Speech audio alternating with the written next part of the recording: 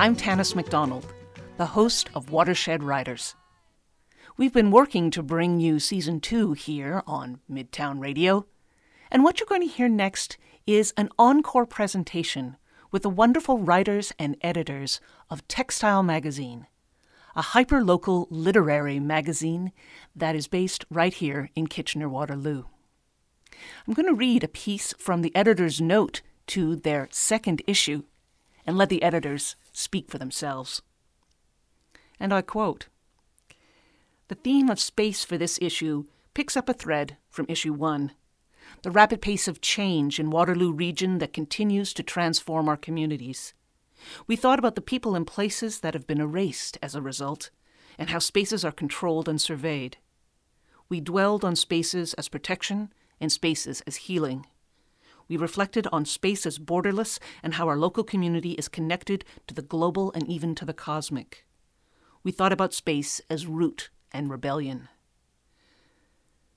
Textile is a publication built on mentorship with new writers, prioritizing complexly marginalized communities who are not well represented in CanLit. These are also the people who were the most negatively impacted by inequities laid bare by the pandemic.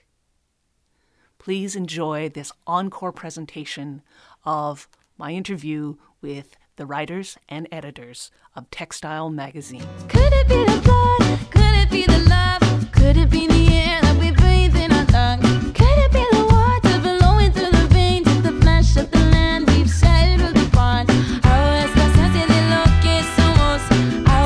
Hello, I'm Tanis MacDonald. Welcome to Watershed Writers Podcast. We record in the Grand River Watershed region, the traditional territories of the neutral Anishinaabe and Haudenosaunee peoples.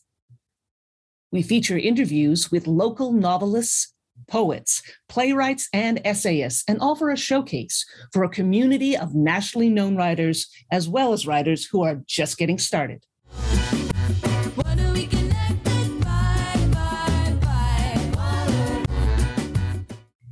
You can find more about future podcast episodes on our website, watershedwriters.ca, on our Apple, Google, and Spotify podcast channels.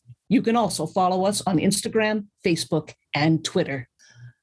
On Watershed Writers, we are sharing our anticipation, excitement, and curiosity.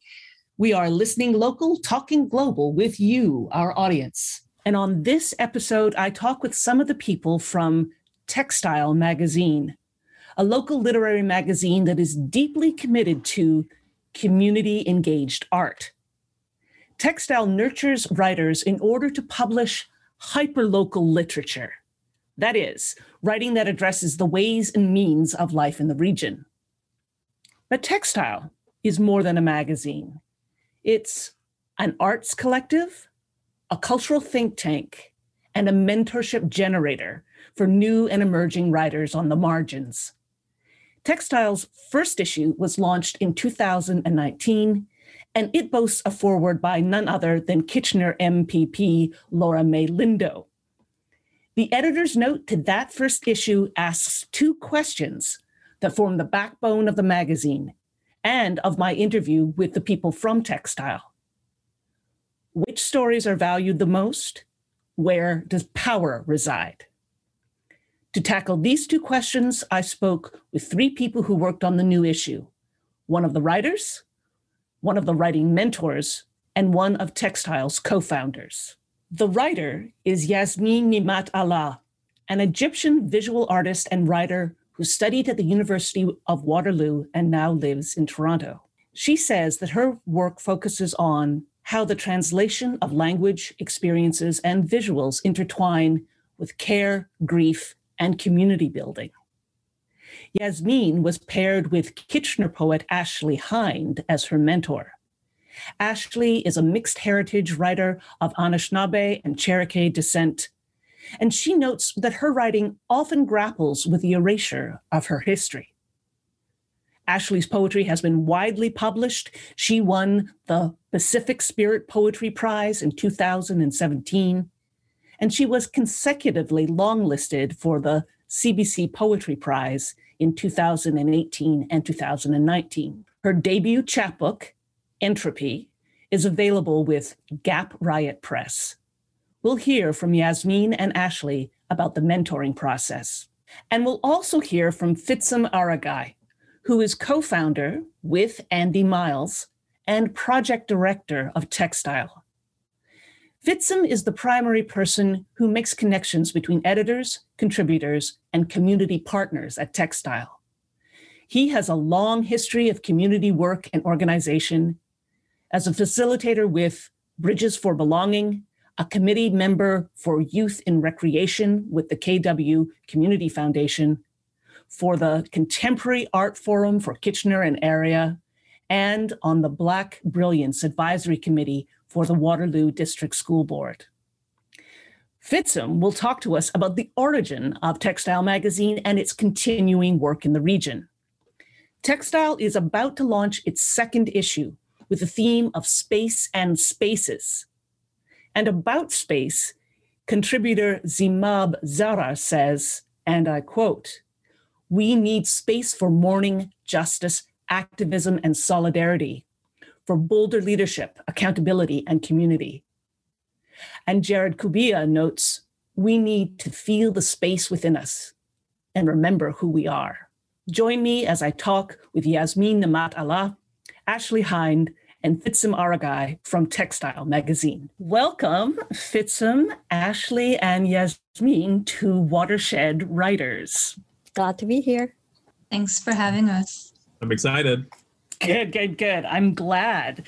I'm very intrigued to have the three of you here to talk about textile as community engaged art and hyperlocal literature. When I read that on your website, I thought, I love these phrases. I love how much that gets at the project of textile. But I don't want to explain it too much because I have the three of you here to do exactly that. And I really want to invite you to start us off by talking about what community engaged art means to you as it was when you first started out on working with this project, and as it might have transformed for you in the process of working with it. So textile, it started out of, it came out of a relationship that my co-founder, Andy Miles, and I had. We grew up together in this town, and, textile is a grassroots group.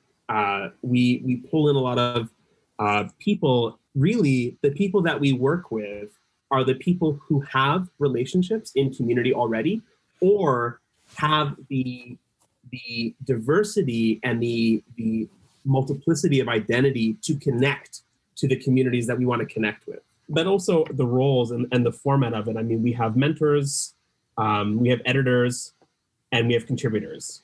And these three roles we've tried to articulate a method where those roles allow for fluidity and growth.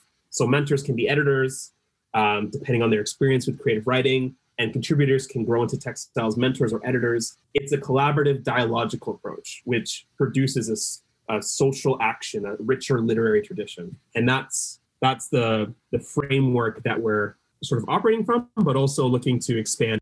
Ashley, Yasmin, community engaged art, what do you think? I'm a fine artist, first and foremost. I was trained at University of Waterloo as a studio practitioner. And a lot of the conversations that I was having when I was in school were so focused on the systems that we live in and these ideas that I couldn't engage with unless we were having conversations about community. Because a lot of the root of those conversations tended to be very hopeless at the very end, where it's like, you are working under this system. How do you escape the system? And the answer seemed to always be community. And as an artist, it became this endeavor of, I want to bring community in a way that allows me to exist under something other than the systems that I exist in right now. And therefore, a lot of my projects as a fine artist, a lot of the poetry I create is really rooted in this idea of how do we come together? How do we gather, whether it being in place or on Zoom or online, whatever it means to be, to gather? How do we come together in a way that makes sense to us, and in a way that in case of disaster, we can lean on each other. And those two things have always meant a lot to me, and spoke to each other in ways that connected. And now it just feels like when things fall into place that somehow community always, the like attracts like, you know, community always attracts community. So I'm working in community, and therefore people who are also working in community are suddenly being like, we are having the same conversations. And it's, of course we are. We are always talking about how do we love each other more? How do we care about each other more? How do we come together more? It's always really nice to be in spaces like that, where it's like the main focus is like, community is something that capitalism and colonialism have taught us not to exist, because independence is the best thing that you could be. How do you undo that sort of damage? How do you undo that sort of narrative?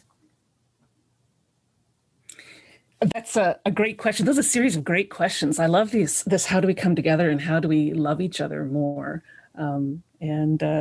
It always reminds me of, the price of freedom is eternal vigilance. And I'm wondering if that's the price of community as well, our constant attention to what it takes to create it and maintain it. Totally. Ashley, do you want to jump in? Yeah, well, I feel like Yasmin hit a lot of my heart threads on that one. That, I would argue that there's no such thing as art that exists outside of community, but there's art that doesn't engage or be responsible for its community. And I think that's where I'd make the distinction, is that community engaged art is art that is aware it has a responsibility to its community and for itself within community, and it carries that responsibility, and the responsibility will shift depending on the community and the art. And intersectional communities will have a lot of responsibilities that we are trying to balance in a good way. But at the end of the day, like, community engaged art is responsible to its community and responsible for itself and its impacts on its community. For sure. Thank you. Thank you for that. I love that idea of being responsible as well. And I'm cast back. What you're all saying cast me back to the launch of issue 1 of Textile Magazine, which I attended very gladly. It was October 2019, and I was invited, and I went, and it was so great. One of the things that I want to invite you to talk about, and I think we're going to focus on Ashley and Yasmin for now, because you two are on the show with a very particular relationship between you, that you are someone with, Yasmin is someone who has contributed a piece to the magazine, and Ashley is here as Yasmin's mentor, someone who they have worked together to work on this particular piece. And I know when I first started talking to Fitsum and Andy about textile, they talked about how they valued process over product.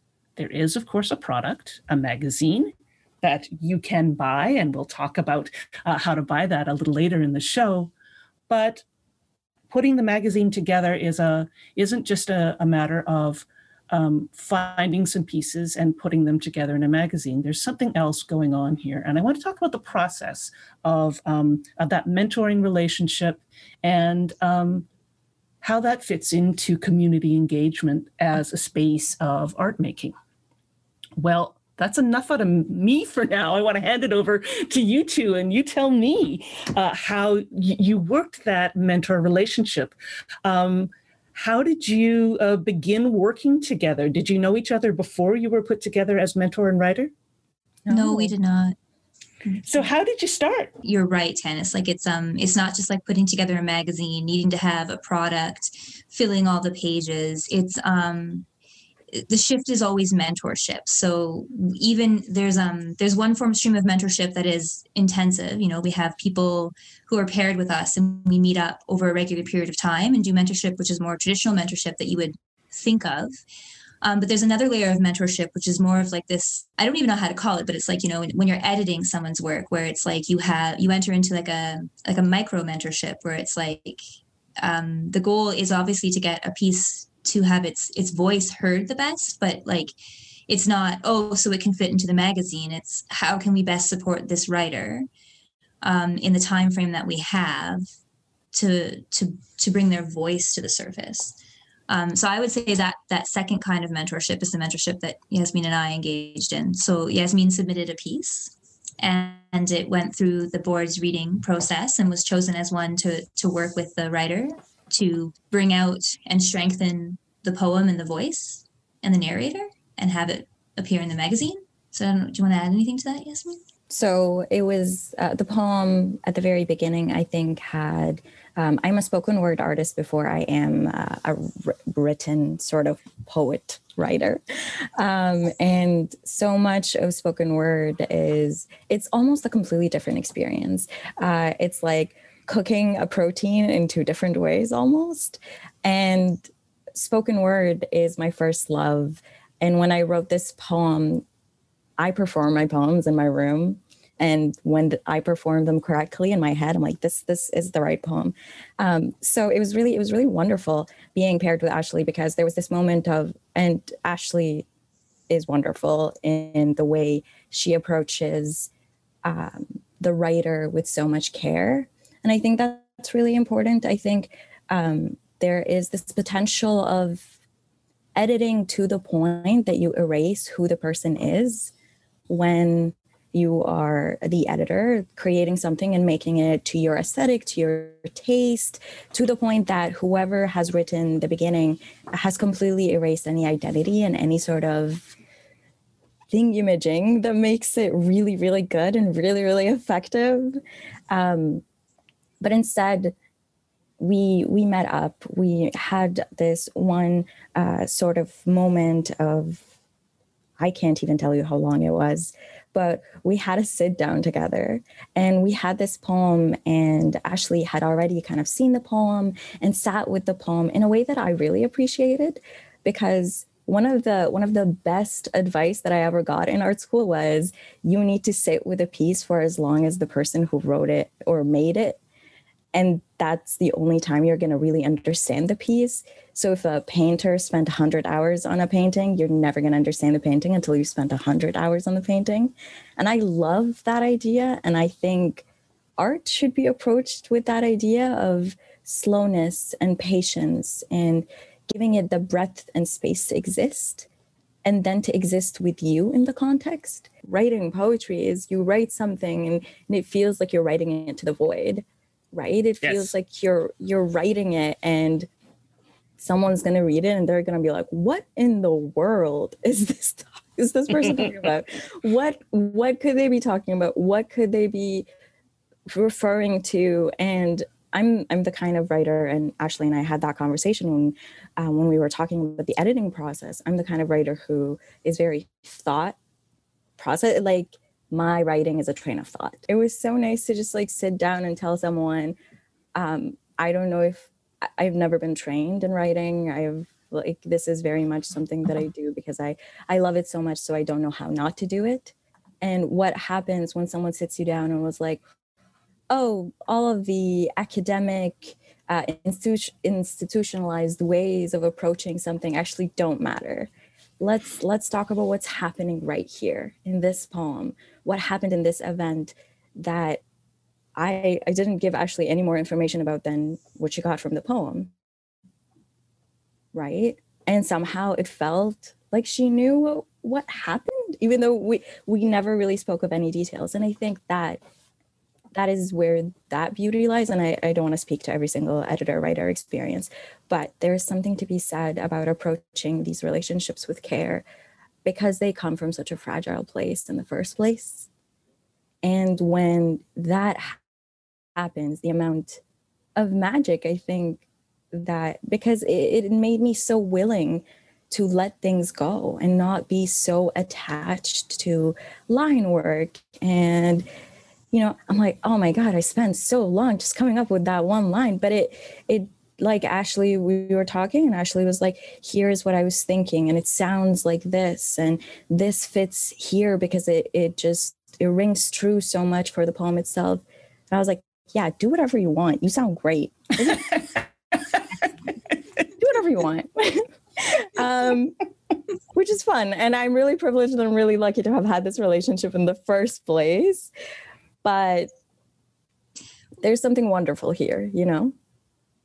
Yeah, and I think that's you really hit it, you know, that like when you have mentorship as the crux of an organization that is creating art, how you approach every angle of creation is different, right? So like even if you're not in a reoccurring weekly mentorship relationship, just that one-on-one editing of a poem, it's like, right? And when we're together in meetings and we're talking about the layout or the, right, like everything carries mentorship and community and reciprocity and relationship, which is a really beautiful way to create art together, because it's like we're all growing each other mutually. Like it's not like there's a knowledge keeper and a learner. It's like we are coming together with what we both know and don't know and sharing so we all grow.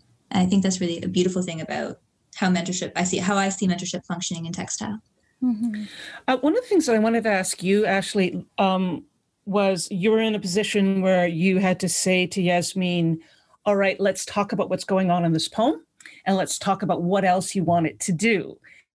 And this is, I'm glad you came up with the idea of the knowledge keeper, right? You don't want to be the knowledge keeper, but you do want to be the knowledge nudger or the person who provides the care or the nudging to think more about the poem. And how did you find yourself in that position, and what was the hardest thing for you? Yeah, I think that's an interesting question because I guess for me, like I see my role differently. Like I see it as what I'm here to do is provide the poet with what I see in the poem from my whatever knowledge or training I have gathered and my lived experience, and check with them if that's what they're wanting. Because if I'm seeing something in a poem, chances are someone else is, and maybe they don't want that in the poem, maybe they do. And then to calibrate with them, okay, how do we get more effective? If that is what you want being seen in the poem, have you done it effective enough? Is there anything else in the poem that you don't want there? Like really, gently untangle all the yarn so that we can see each string clearly. Which maybe that is like what you were saying, but I feel like that doesn't carry like as much of a weight. So I guess for me, the hardest part is that like, and again, like I'm an Anishinaabe, I'm deeply relational. Like relationships are always the pinpoint of everything that I'm doing. And so the first thing I always worry about or stress about is like the relationship. So when I'm editing a poet who I've never met, and then we're like, okay, this poem seems to be like a sensitive enough story that I don't know that it's responsible to just send an email saying, here's the edits we'd like to make. Can we have a meeting?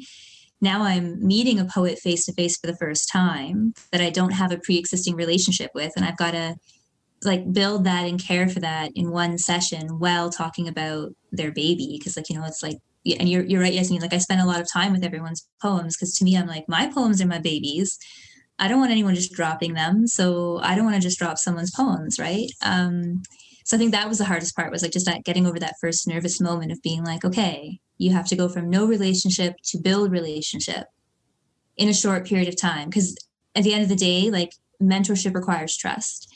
And when you have months spread out over that mentorship, you can slowly build that and get there. But when you've got 1 or 2 Zoom meetings and a time deadline on a poem, it really takes everyone stepping up and getting very vulnerable and authentic with each other to build the relationship you need to care for that piece and get it where it's going. I really like your metaphor of untangling, gently untangling. And I think of, untangling threads to make sure that the pattern that they're making is beautiful and apparent to all. Now, speaking of beautiful and apparent to all, Yasmin, you said that you would read these poems in your room and in your head. And I'm going to ask you to read it into the microphone because I feel like I have everyone else at a disadvantage because I've read the poem and Ashley and Fitzum has read the poem and you, of course, have read it. But I'd like you to read it out loud so we can hear a little bit of what came of this mentorship. Sure thing. Let's do it. This house.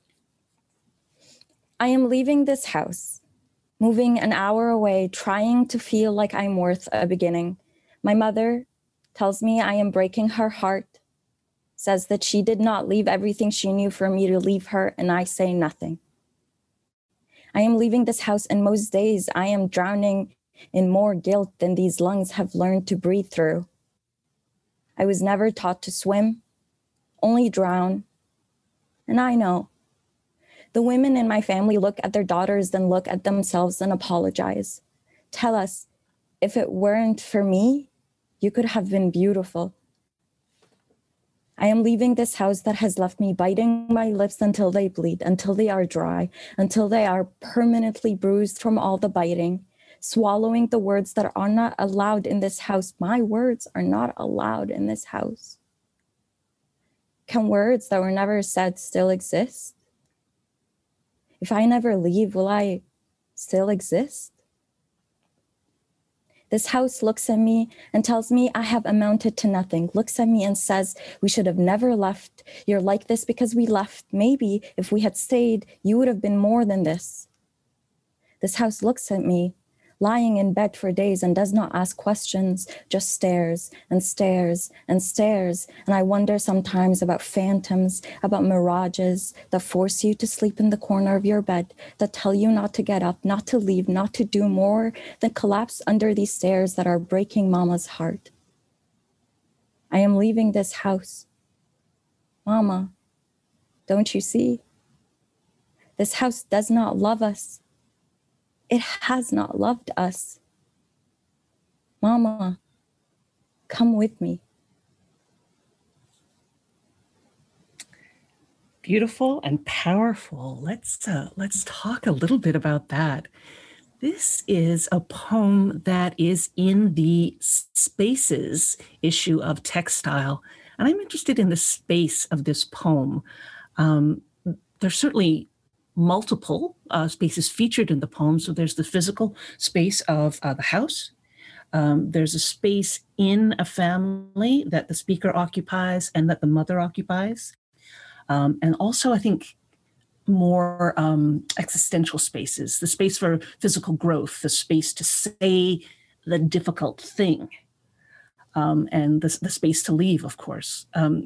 So rather than me just listing them, do you want to take up one or two of these and say a little bit more about, about how it fits, how you see this fitting into the issue, and how many of those you wanted to explore in the poem? My first instinct was to make the space an actual physical space, because I think physical spaces have souls, and I think the way they come to us and the way they leave us are very important.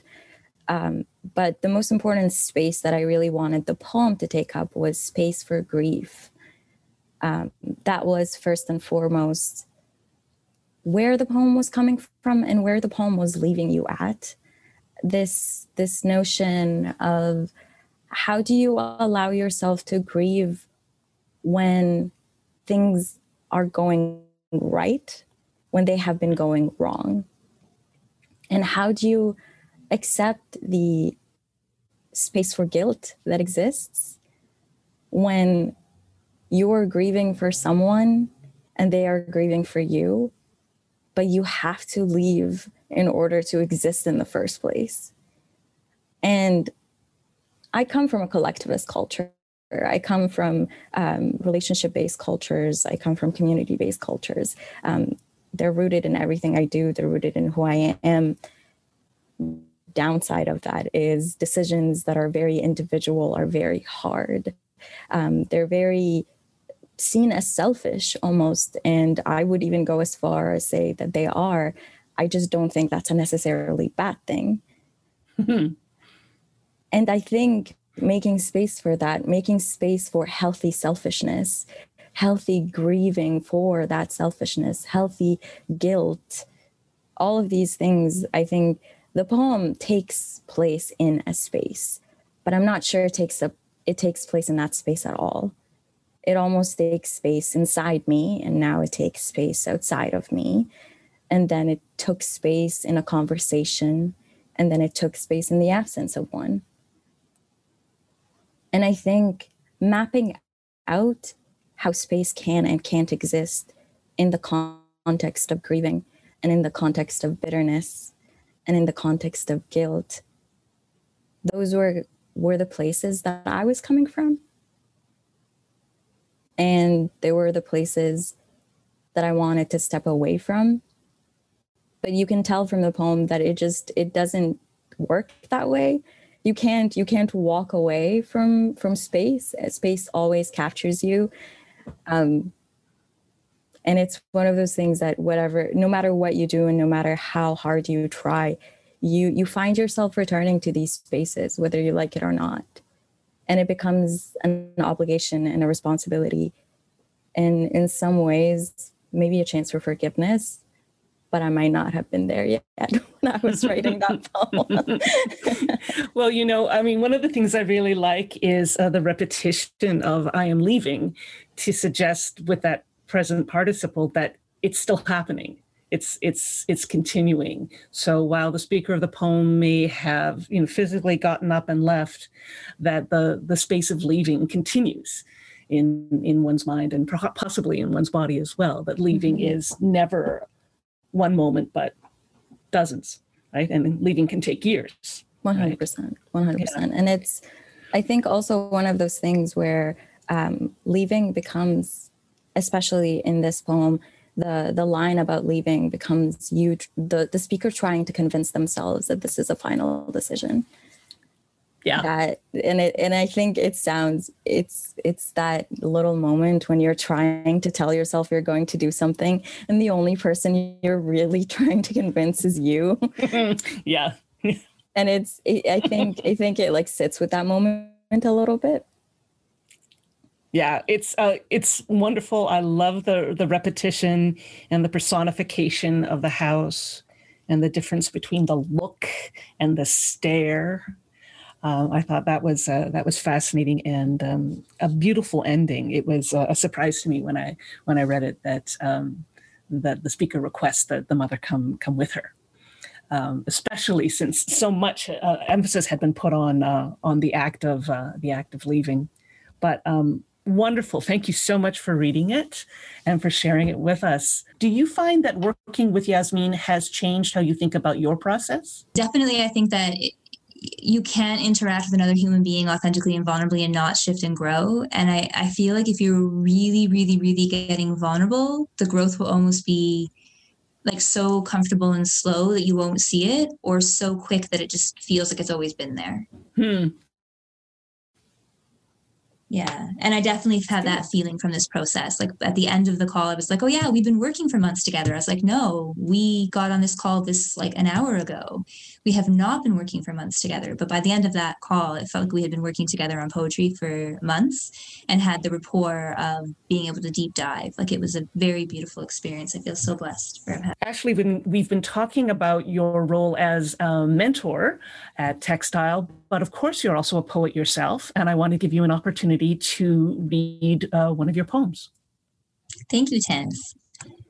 So I just want to set up something funny about this poem in terms of hyperlocal art. It's actually written in response to trying to avoid this place during Canada Day, and so going to the AGO and foolishly thinking that would be a safer space because I'd be away from the place that I live during that difficult day, and I'd be with friends in Toronto. So this poem's about, the way avoiding space but carrying it with you, I guess.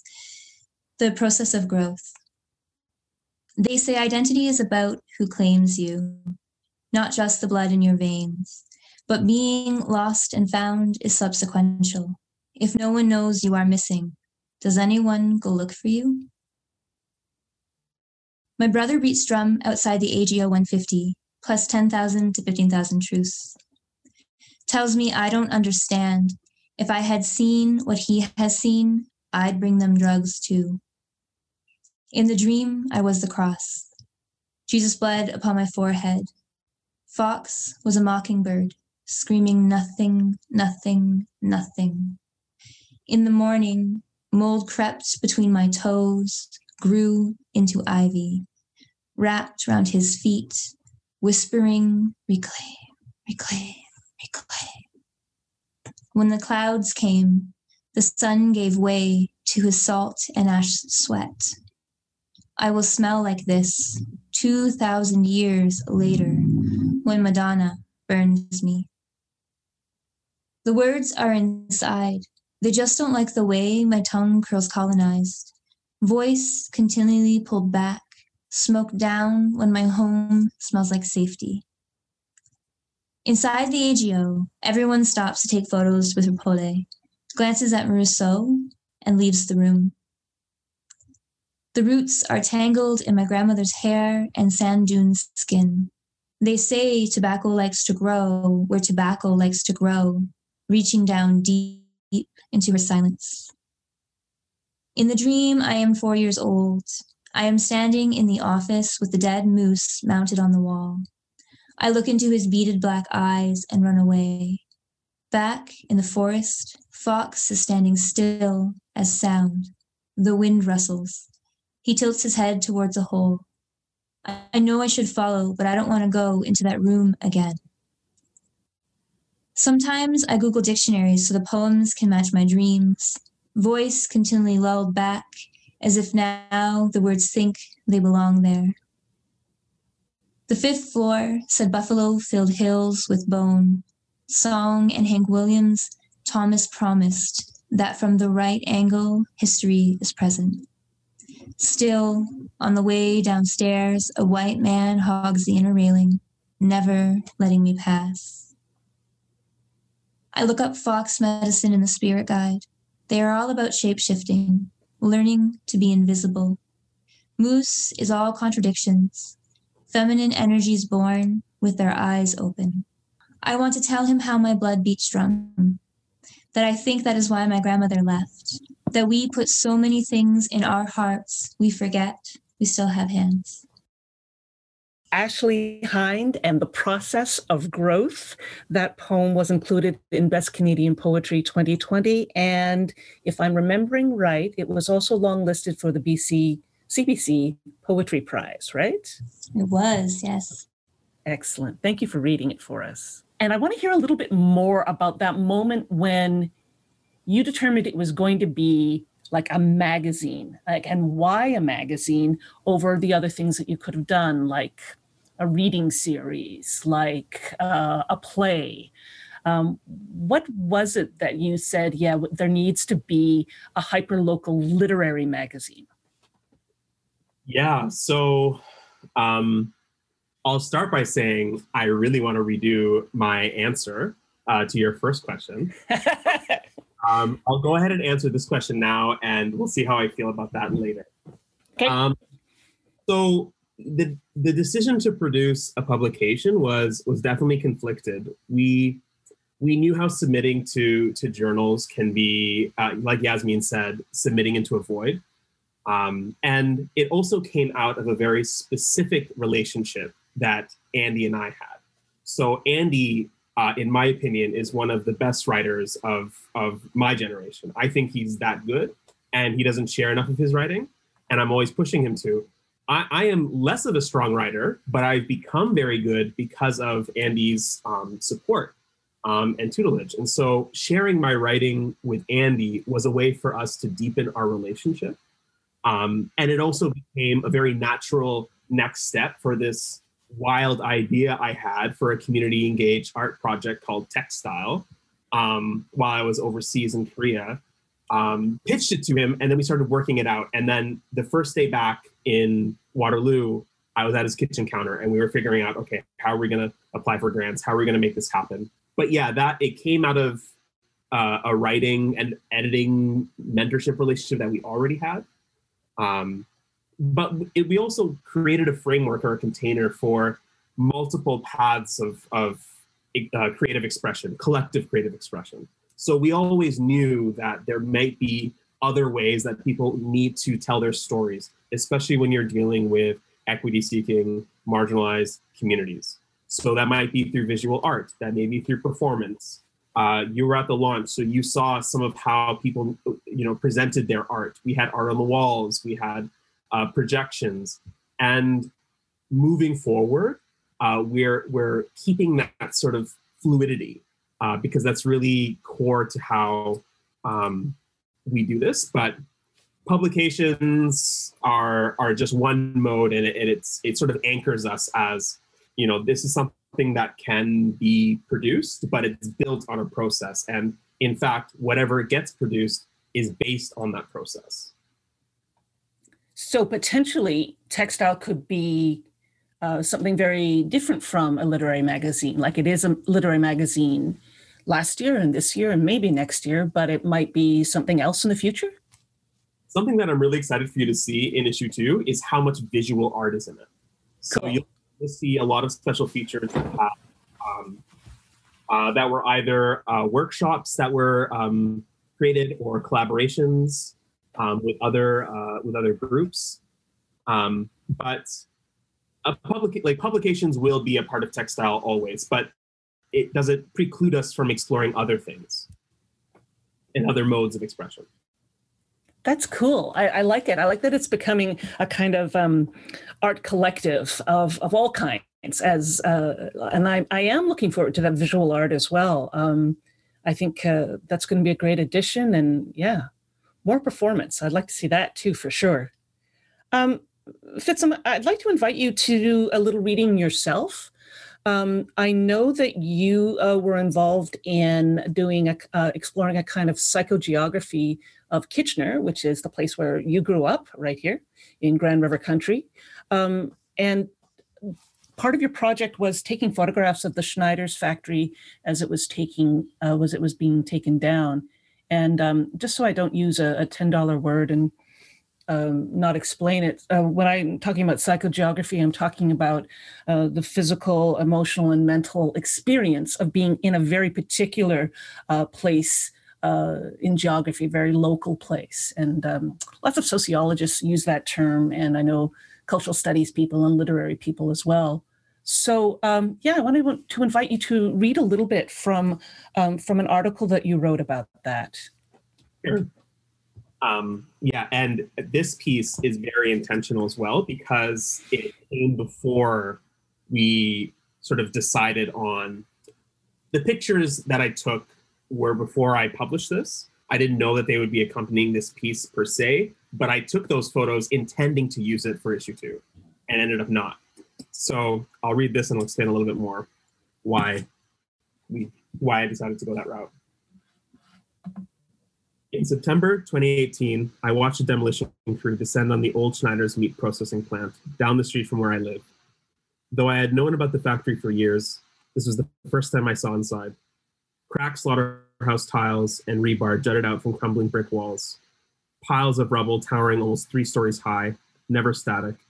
The construction site in constant movement. As the buildings become mountains and the mountains disappeared, I became frantic wanting to capture this process. I knew I wanted to use a medium format film camera, but I didn't own one. Luckily, I found someone who did, and we met one early morning that fall to document the demolition.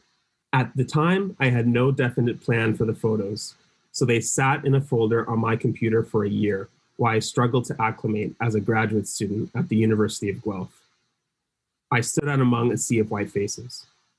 I found white supremacist recruitment stickers not far from the Guelph Black Student Association. I was called a goof and a nigger by a stranger while waiting for a bus on campus. I shared my experience of being harassed in a public post online. People were shocked. Guelph has a reputation for being a progressive utopia, full of environmentally friendly, down-to-earth folks who buy local and go to slam poetry events and coffee shops. The University of Guelph as an institution is held in high regard by the larger community. So I imagine it came as a shock when it recently came to light that 3 founding colleges that formed the university played a significant role in the eugenics movement at the turn of the 1900s. It was in these colleges where destructive ideas that targeted Indigenous, Black, and other racialized populations for segregation in institutions, cultural assimilation, and sterilization were perpetuated and taught. Many Guelph students, most of them white, stroll through campus unbothered and unaware of what it is like for Black people to move through our campus steeped in colonial and racial violence. The combination of being involved in racially targeted experiences at Guelph, the surge of other institutional racism in my community, and the stress of graduate school became too much for me. I took an official leave from my program over the summer to reset. Like the precarious structures of the Schneider's factory, I too was broken over time. Great. Thank you very much for that piece. In the article, you quote the great poet and critic Audre Lorde on the mythical norms of Waterloo County. And I appreciated your unpacking what was going on in that kind of liberal utopia of Guelph. But I wanted to hear a little bit about how you were using Lorde's idea of the mythical norms of Waterloo County, particularly with what might be a kind of over-romanticization of the local. Can you reach back into the article and bring that out? Yeah, absolutely. So the mythical norms, Lorde's use of that term applied to Waterloo Region, defines a sort of racial spatial dynamic that makes it very difficult to navigate once you become acutely aware of it. In Waterloo Region, it's German, Mennonite, Christian, white people who sort of reflect that power dynamic. And it was useful to use the Schneider's factory as a site as it was being deconstructed because, when I was a kid, I grew up with that around here. It's lauded as this industrial giant, internationally known. And as it was, sort of crumbling, the business and then the physical structures, it provided a sort of opportunity to think about world building, but also world deconstructing. And I really like that. And I live just down the street from it, so I'm always watching it. And while it was coming down and while it was being torn apart, I just knew that I needed to document it. And it's much more of a visual essay. If I had an opportunity, well, I still do, but I would definitely expand on the things that I wrote about to talk more about Waterloo Region. And in fact, this may inform the next theme that we'll be looking at, which we can talk about later. Oh, I was going to say, let's talk about it now. What's the next theme? Building off of space and even the things that Yasmin talked about, we want to interrogate or think really deeply about public memory. Ooh. So this idea of places and spaces and communities who get enshrined. Why do they get enshrined? Who gets to be immortalized in Waterloo Region and who gets left out? And so this is something that it came out a little bit in the pieces that were in issue 2. It's definitely been on our minds for a long time. Some editors actually it was Shalaka, who's our community manager.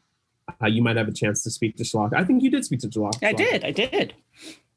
She was the one who brought up public memory, and it definitely hit on this idea. And in the piece, what I was also wanting to interrogate is this idea of if you're not part of the majority or the people with power, how do you rewrite that? Really like this idea of public memory as something to build an issue around, or a whole show around. I think particularly 2 of the Black communities, the Black farming communities that were just north of here around Wallenstein, that Black scholars have written about, but you don't see them actually sort of that kind of public memory. Yeah, you don't hear about it that often. You have to go looking. You have to go looking very specifically to find such things. In fact, Textile is very much informed by Janice Jolie's play that she did in town here that was widely panned and critically appreciated in Toronto, less so locally. And I'll speak truth to power here. I was in conversations with people who did not like it because of how it made them feel. And that was hugely formative for me. And I've told Janice this many times that what she did with that, it unsettled a lot of things. It addressed a lot of sort of an open secret of how things are.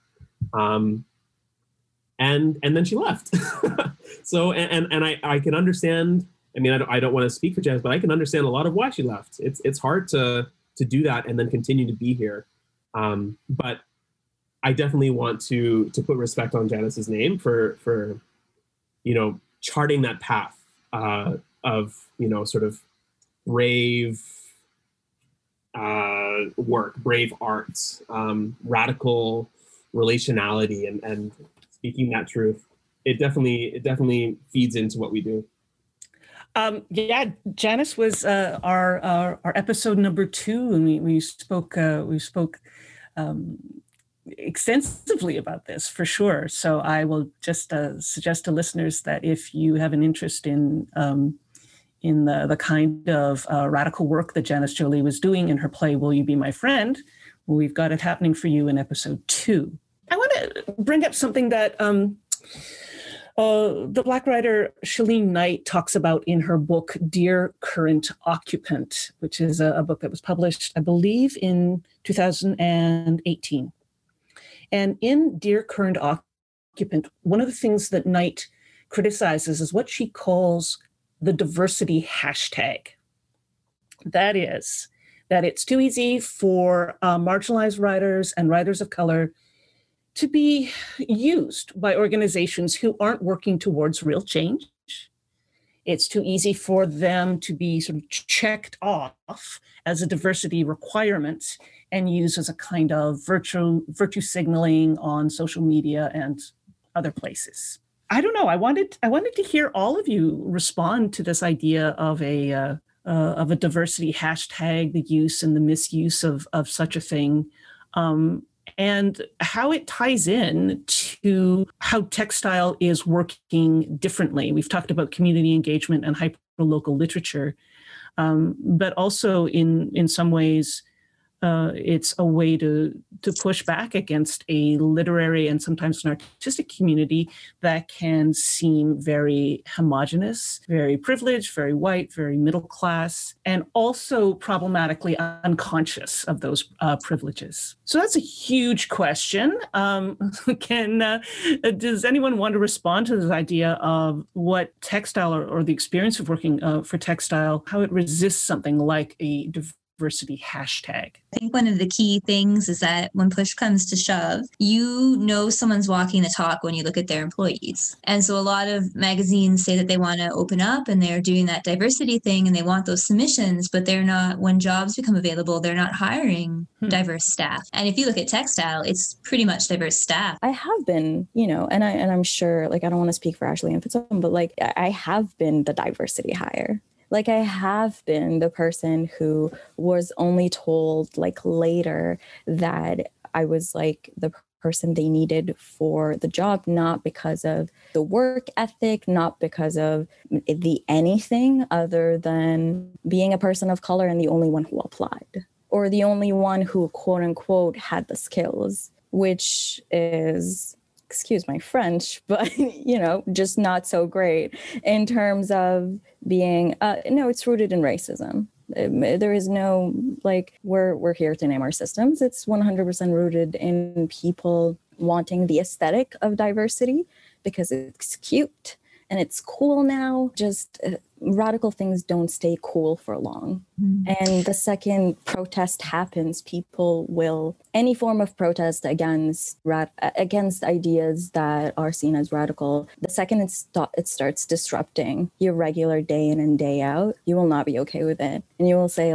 to hell with diversity hires. Yeah, I think some things I would like to add to that is, so one of them that I see is at the accountability level too, that I firmly believe that love is accountability and that there's an accountability among the staff, right? So there isn't an expectation that all of us are perfect, but there's an accountability if we mess up. Because Fitzum and I had this conversation earlier about how one of the powerful things about oppression is that different oppressions were used to oppress each other. So, which becomes complicated because how do we liberate each other when we also oppress each other? And it hurts to be able to own that. But when you have an accountable space that is walking the talk and not just about diversity, you'll see those messy conversations. And in those spaces that are diversity hiring just for the sake of look or image, you won't see accountability. You'll see sidestepping, you'll see double speaking, you'll see all these ways that you'll see gaslighting, you'll see all these other ways of handling when something hard comes up. When you were talking about accountability,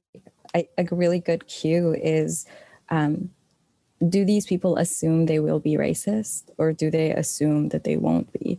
Because I want people to assume they will be racist, because we live in a racist system. There is no way to escape it. I will be racist. Everyone will be racist. We will be sexist. We will be like discriminatory in some capacity. Are you entering institutions and conversations believing in the fact that these things will occur? Or are you entering them with some sort of disillusion, like sort of a mirage thing, and we're like, nope, we are very equitable here. I'm like, don't call yourself equitable. That title is given. You can't claim it as your own. The identities that I'm talking to are not just Black, Indigenous, and racialized people, but it's also street-involved folks.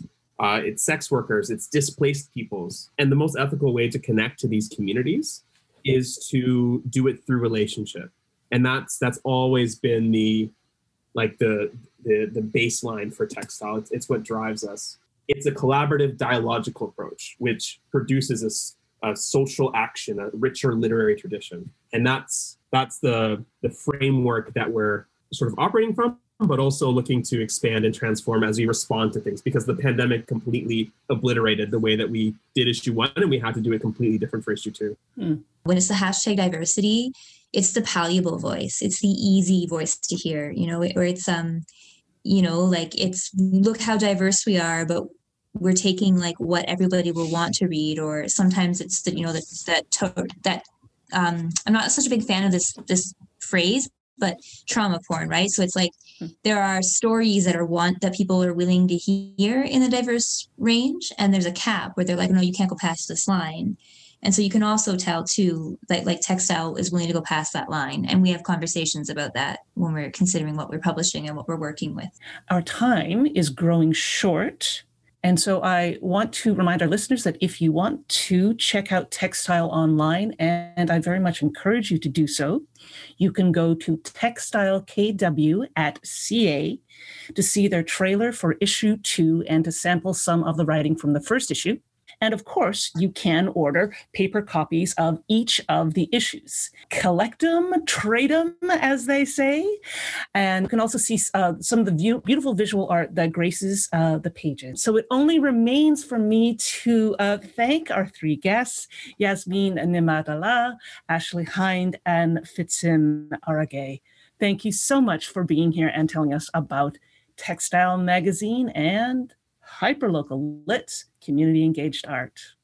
Watershed Writers is produced by Francis Roberts Riley with technical production by Brendan Highmore. Our friends at Textile Magazine have a new call for submissions that is open until February 28th. It's called Recollections and Imaginings, and they're collecting these for a documentary film that they're going to make about the Charles Street bus terminal. Do you have recollections about what the Charles Street bus terminal was for you? Or do you have imaginings about how it might be turned into an Indigenous community hub? If you have either of those kinds of ideas, write them down and send them in to Textile Magazine, and your writing might be chosen to be part of a documentary film they're making. The call for submissions is open until February 28th. For more information, see textilekw.ca. Thanks for listening to Watershed Writers. Our theme music is Water by the Kitchener singer-songwriter Alicia Brilla. We are on Midtown Radio in Kitchener-Waterloo, and join us next week when my guest author will be Lamise Al-Tahare talking about her book, Waiting for the Rain, an Iraqi memoir. Until then, read local, think global.